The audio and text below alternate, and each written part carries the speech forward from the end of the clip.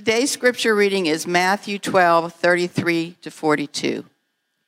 Either make the tree good and its fruit good, or make the tree bad and its fruit bad, for the tree is known by its fruit. You brood of vipers, how can you speak good things when you are evil? For out of the abundance of the heart the mouth speaks. The good person brings good things out of a good treasure, and the evil person brings evil things out of an evil treasure. I tell you, on the day of judgment you will have to give an account for every careless word you utter. For by your words you will be justified, and by your words you will be condemned. Then some of the scribes and Pharisees said to him, Teacher, we wish to see a sign from you. But he answered them, An evil and adulterous generation asks for a sign, but no sign will be given to it except the sign of the prophet Jonah.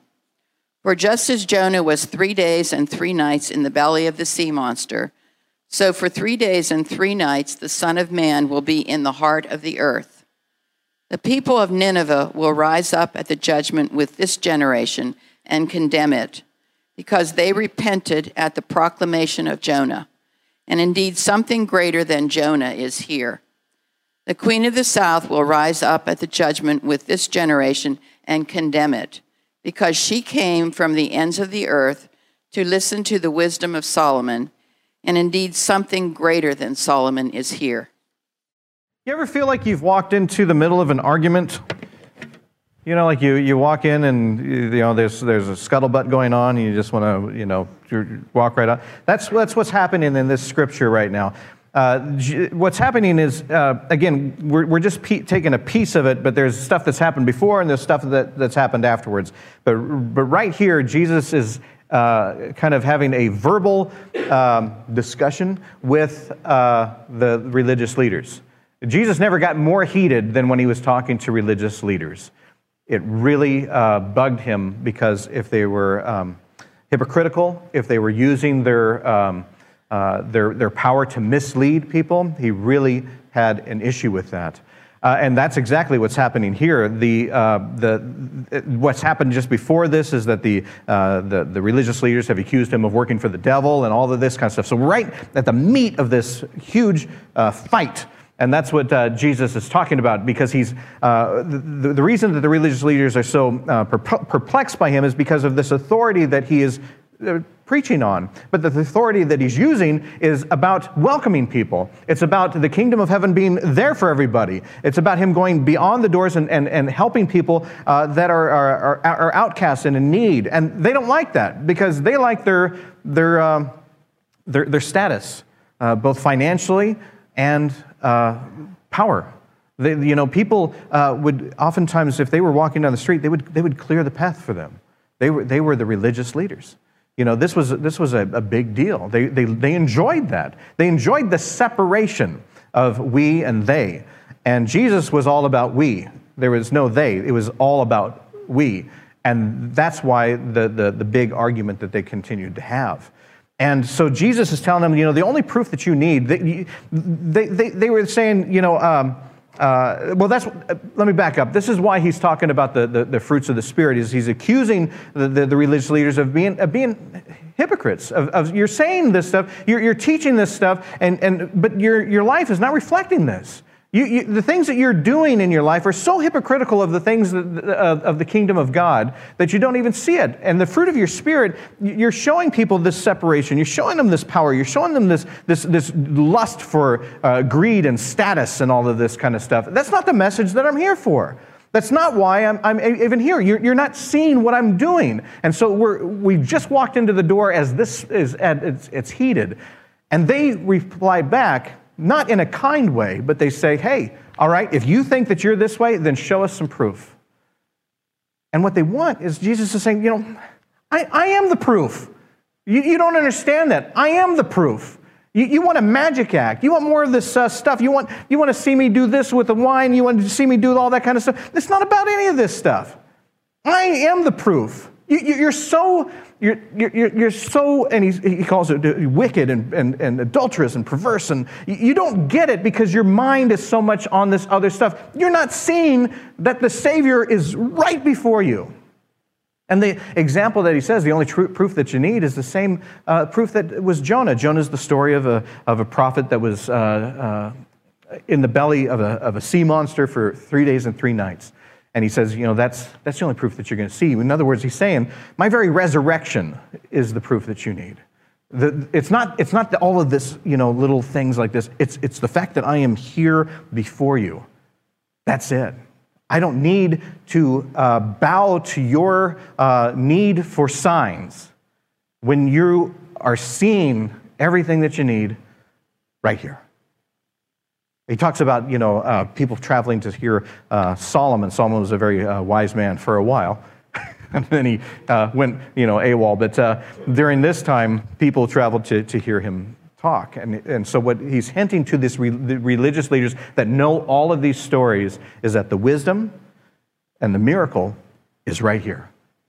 And you're not seeing it. But you know what? Sometimes I like to look at the religious leaders as Jesus pointed out, hypocrites. They were people that were lusting for power and greed. But every once in a while, they mention something that I can kind of relate to. And one of the things that they mention is wanting to see a sign, proof. And I have to admit, there's been times in my life that I've said that very same thing.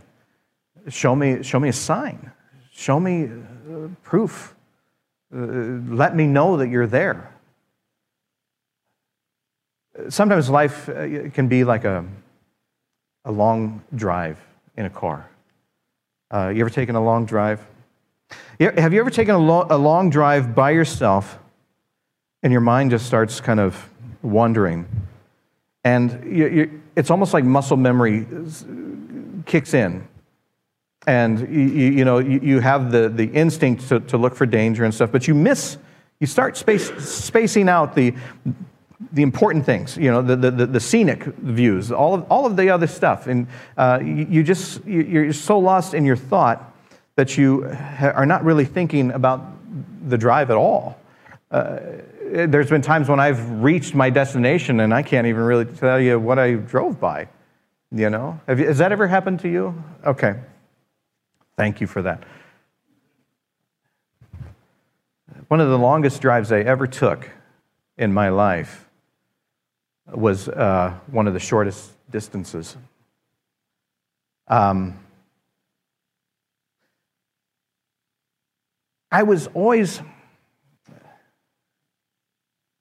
used to do things for churches. I used to perform. I used to help with church things and stuff. But I believed in God. I'm never sure. The part I struggled with was I wasn't sure God believed in me. Most of my life, I had suffered greatly from insecurities. Insecurities is when you look in the mirror and you hate everything that you see. You think about yourself. You hate everything that you are. You fear the world because you see everybody as better than you. And that's who I was. And when I got into radio and things like that, I would chase temporary happiness.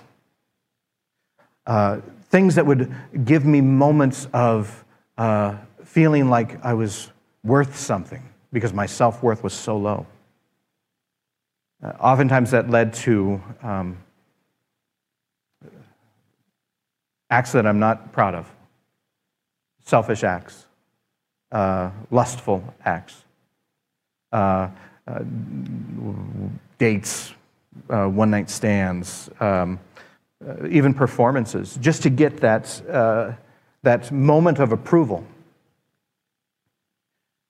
And all along, when I was chasing these short-term things, the long-term of me was miserable because it never held up.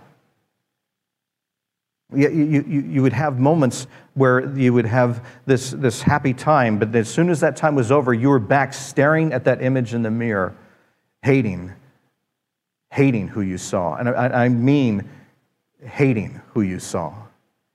And now you hated yourself even worse because the things that you were doing to achieve that happiness have brought you shame.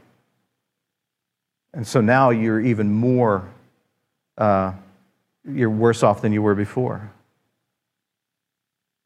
I have a 26-year-old son, and I kept thinking, I was divorced from his mom very early on. It was never a marriage of love. I wasn't sure what a relationship of love was.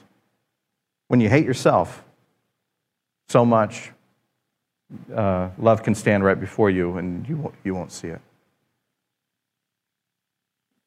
And I remember after that divorce thinking that I had to give my son a family unit. You know, they always talked about the family unit. You have to have this and all this stuff, and that brings happiness. And when you're by yourself and you think that how much of yourself you hate, you think, I can't raise my son by myself because I hate myself. How could I be a father? I'm a terrible human being. And so I kept jumping to one relationship to the other, trying to find stability in my son's life, while all along I was only creating more and more chaos. I would jump into relationships using love as a catchphrase, but not as a feeling. And they would always end tragically. Never on mutual terms, good, you know, I wish you the best. It was never like that. It was like, I wish you were dead. You know, that's how those ended. And the latest one happened the night of that long drive. It had ended very, very ugly. And I was driving. At the time that all this was happening, my life was crumbling. I used to be an actor. I would I would do television commercials. Every once in a while I would do stand-up. And at this particular time, I was in a play in the Haymarket. I can't even remember what the play was called. But I know that my life was falling in a spiral when I was doing this play. The juxtaposition is almost funny, because at one time, you know, your world is just crumbling, and the next time you're getting laughs on stage. The play itself was, I played a plumber, I think. And what the play was is that the stage was set kind of like this, and over here was the kitchen of a famous person who had been retired from her fame. I'm the plumber, and I recognize her, and I start to ask her about her life. And so when we would talk about her life, she would step forward, and then she would bring the audience into her life of fame, and they would sing and do things like that. So I was kind of like the comic actor that just kind of helped propel the story. And so when she would be talking to me, there'd be this little set of a kitchen, and I would be working on the kitchen and everything like that. I had index cards of my lines strategically placed all over the place. I can't remember lines at all. That's why I never write down a sermon, because I have no idea to remember anything. So they were strategically placed. And as soon as she would walk into her retelling of the story, a curtain would close and close off that kitchen part. And I would sit there in darkness. And it was a wonderful illustration of where my life felt at that time. Life was going on, bells and whistles, all of this kind of stuff. Everyone was happy and laughing. I was sitting in the dark, just waiting for what I don't know. And so the last marriage had ended horribly. We're talking screams, fights, all kinds of name calling, not anything good. I am driving now for another performance by myself. It's a play that I would have loved to have gotten out of, but I was contractual. It was one of those things that I couldn't get out of it. You signed a contract, you were a professional. This is what you did. And so I'm driving. And I'm thinking, I think I'm done. I failed at everything. I'm a terrible father. I love my son, but I wasn't able to give him that family unit. We're packing up and we're moving out again. I'm a terrible person. I kept thinking about all the things that brought me happiness, and they were all temperamental, physical, materialistic. I didn't really know what faith truly was at this time. And I just thought, I am such a failure.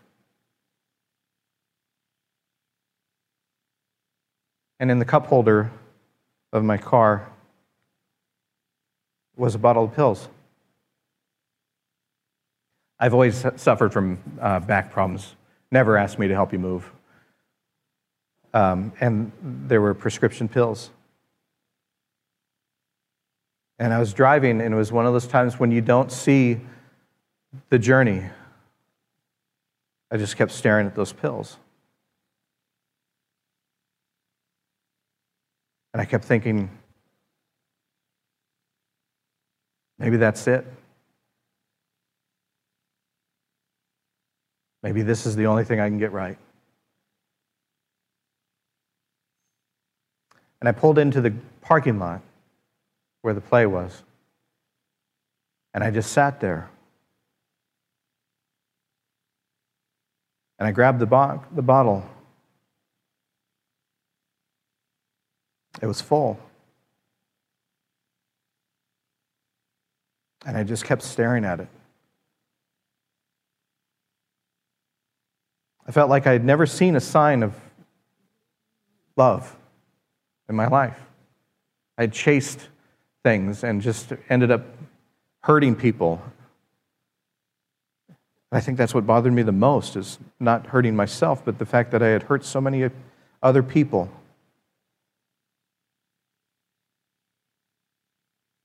And I took the cap off.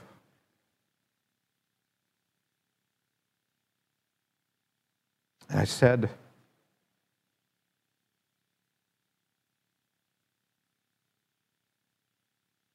God, is this what you want me to do?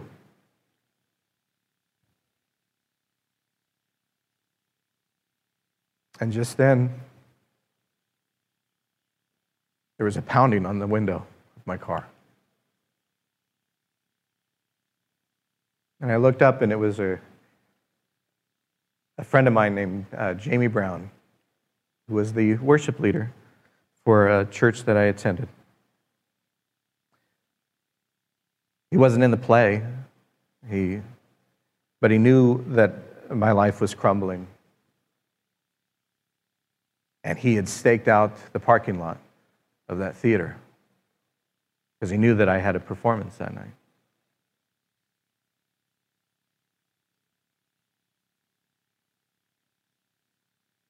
I don't know if I would have taken it. But Jamie stopped me before I was able to make that choice.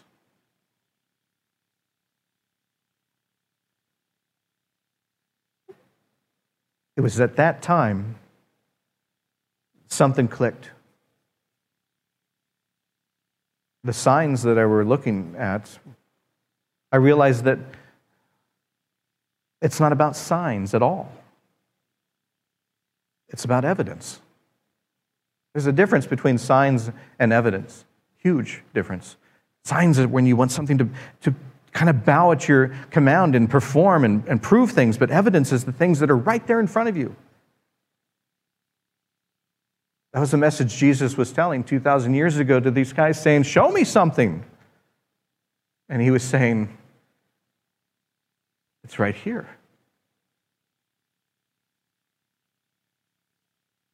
I didn't get that until that moment. We spend so much of our lives looking for proof, signs. We want a show. We want something to entertain us or to have something big happen before we agree to have faith. When all along, the faith that we seek, the proof of it that we seek, it's not in this. It's in this. It's not the smoke machines. It's not the bells and whistles. It's not the walking on water. It's not the changing water into wine. It's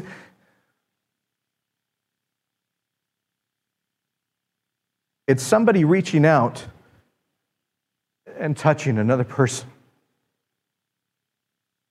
That's where we find Christ. It's about community. It's about loving people. And yes, it's about loving ourselves.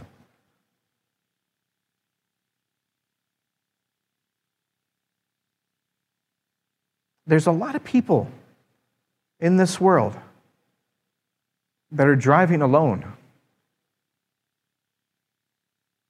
And they don't know that. They don't know that Christ is there for them. They don't know that Christ has never left.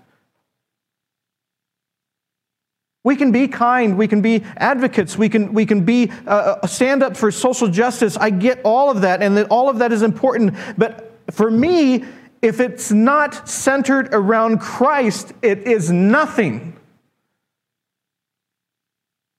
I did things. I did nice things. I had a church of people that thought that I was hilarious and loved me, but I was dying inside because I didn't know what the church was there for. And we have a lot of people in our life that don't know what they're there for. They see messages of Christians that say that Jesus hates them because of who they are. We need to be a voice of people that say that's not true. Jesus loves you. Loves you. How do we prove it? What signs can we give?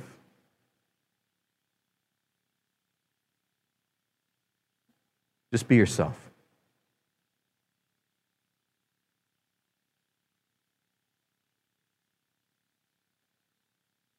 September is Suicide Awareness Month. We're actually at the tail end of Suicide Awareness Week. I don't know why we have a week and a month, but as long as we're talking about it, it's important. If there's a number that you could memorize or write down or just have on you, it's this one right here. 3 digits, 988. There are people, if you are not one of them that has felt like you're driving alone in this life, you know somebody that does feel that way. They need to know they're loved. They need to know that they're accepted. They need to know that they're welcomed. But they need, more than anything, to know Christ. Because without Christ, it's like driving alone without a car.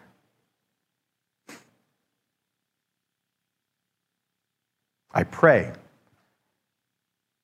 we can share this message and we can help people in crisis and we can love people before they ever get there. Would you pray with me? Gracious and loving God, help us to know you're there. We don't need grandiose signs. Just show us the evidence. Help us to know you're there. In Jesus' name we pray. Amen. My prayer for all of us this week is that we reach out. We reach out to our friends. We reach out to ourselves. Oftentimes we are there in a moment of crisis. I pray that we reach out before crisis is ever thought of. If you have somebody in your life that you just want to say, hey, I've just been thinking about you, tell them.